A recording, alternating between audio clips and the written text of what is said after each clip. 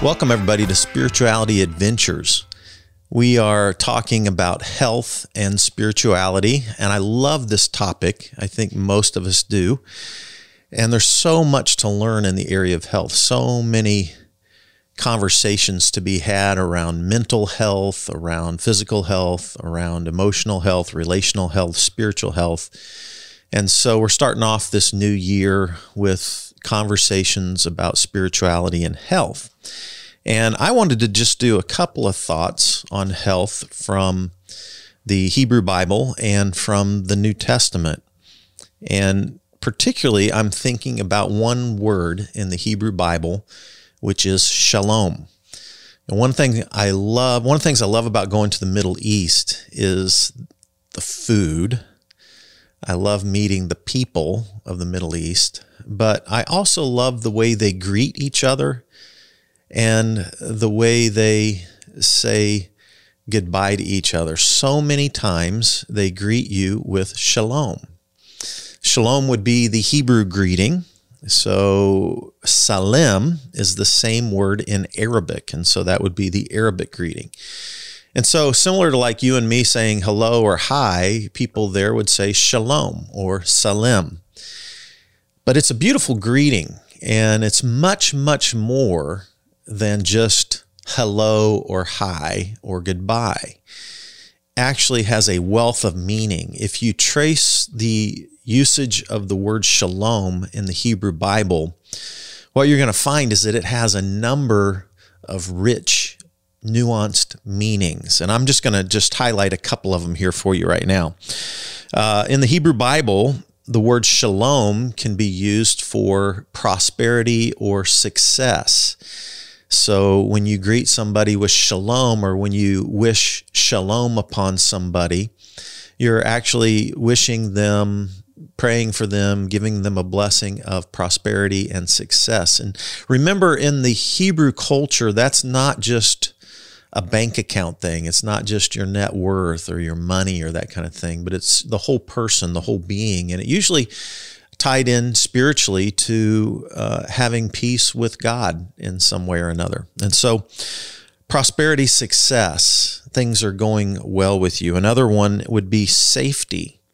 So if you wished somebody a peaceful journey, you would be wishing a blessing upon them that would tie into their safety, to their peaceful arrival, that they would be protected, and that they would even have safety from fear. And so that's another use of the Hebrew word shalom.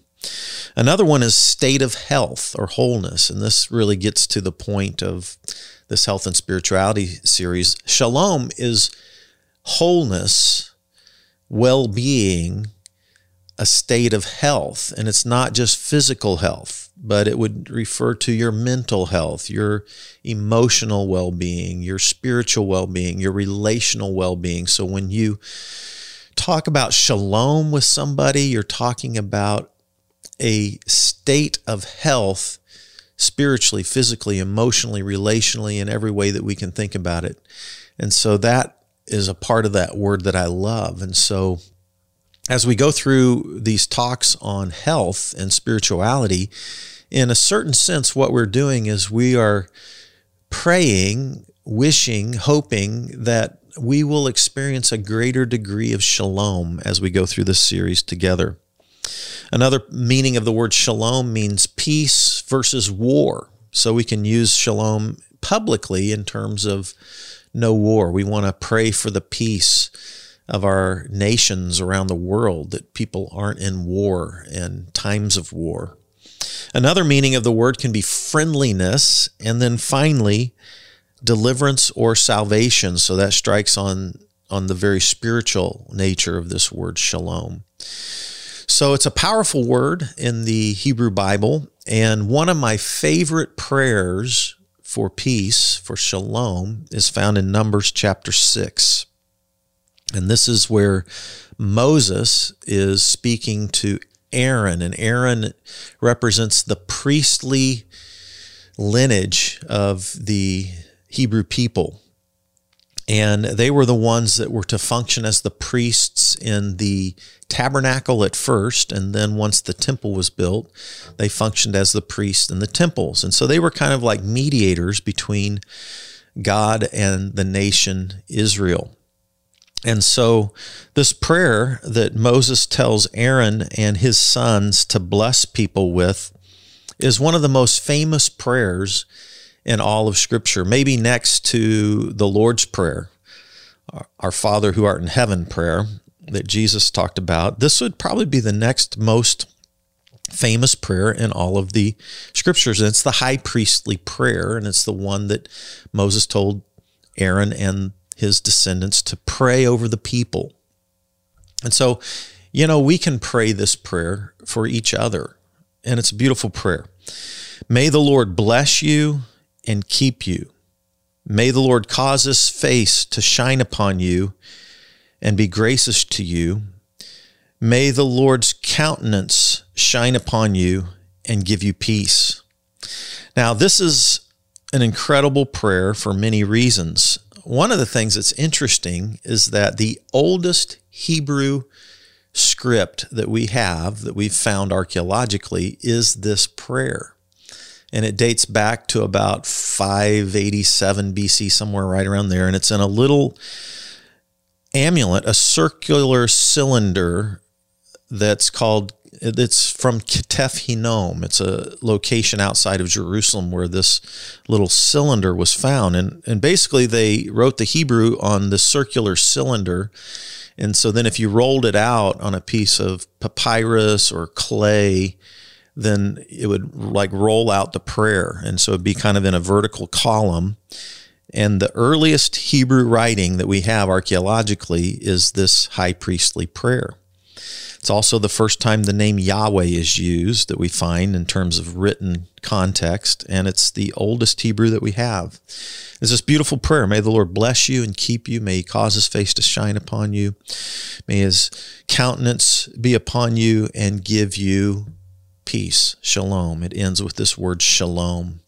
So beautiful prayer. Pray it for yourself. Pray it for the people around you. Pray it for your family. Pray it for your business, your work.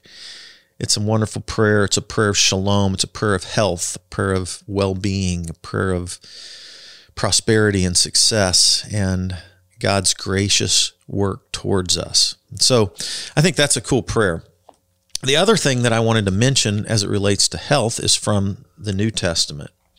And I'm thinking particularly of a passage in 1 Corinthians chapter 6 at the very end of that chapter, verse 19. And it's a verse that goes like this: do you not know that your body is a temple of the Holy Spirit and that the Holy Spirit dwells in you? This is 1 Corinthians chapter 6, verse 19.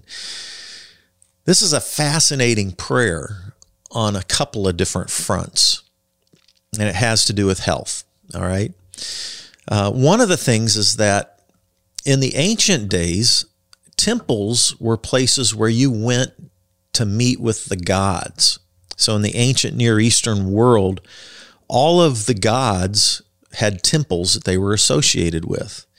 And in fact, even the Hebrew God, while he didn't dwell in temples alone, the place where you would go would be the temple in Jerusalem. And so that was the place where you would go to meet with the God of Israel, Yahweh. And so in the ancient Near Eastern world, whatever the god was, there was usually a temple attached to that god, and you'd go to that temple to receive the blessings of that god, to worship that god, and to connect with that God. It was a place of the temple. In the ancient Greek world and in the ancient Roman world, all of your major cities had temples. All of your major cities were dedicated to gods, and the temples were places where you met God.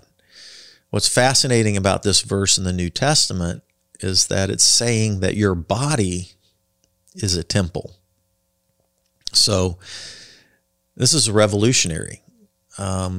Your body is a temple of the Holy Spirit. Your body is a place to meet God, to dwell with God, to experience God. your physical human body. This was also revolutionary from a Greek perspective because a lot of people in the Greek world were dualist, and they separated the spirit from the body, and they saw that the spirit world was the real world, or the more valuable world, whereas the body was a more corrupt world, an evil world. So they actually, in some reflections of the Greek philosophical world, the human body was actually denigrated and viewed as sort of corrupt or evil, and certainly something that's passing away, right? So it wasn't nearly as valuable or important as the spirit world. But in the Hebrew mindset, and then in the New Testament mindset, the body is elevated, and in the New Testament, it's elevated into the place of being a temple. So your body is something that's sacred. Now, it's kind of weird to think about because most of us, when we think about our bodies, we're kind of uncomfortable in our own skin, right? We think about our bodies and we're a little insecure about our bodies, and, we're too skinny here. We don't have enough muscle here. We're too fat here. All of us feel like our noses are too big, or our ears are too big, or something's too small, or whatever, and we have this insecurity with our bodies. But in fact, the scriptures elevate the body as a place where God himself will dwell. And so I think this tells us that we have to treat our body with great respect. We have to treat our bodies with a sense of sacredness.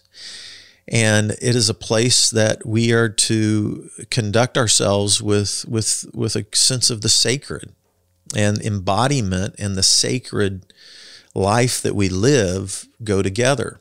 You can't be spiritual without taking care of your body. And so if you think about taking care of your body, you're taking care of your physical body. You're taking care of your mental and emotional body, your brain. You're taking care of your relational connections, because we always connect with people through the body. We meet people and talk to people and relate to people. This is a bodily activity.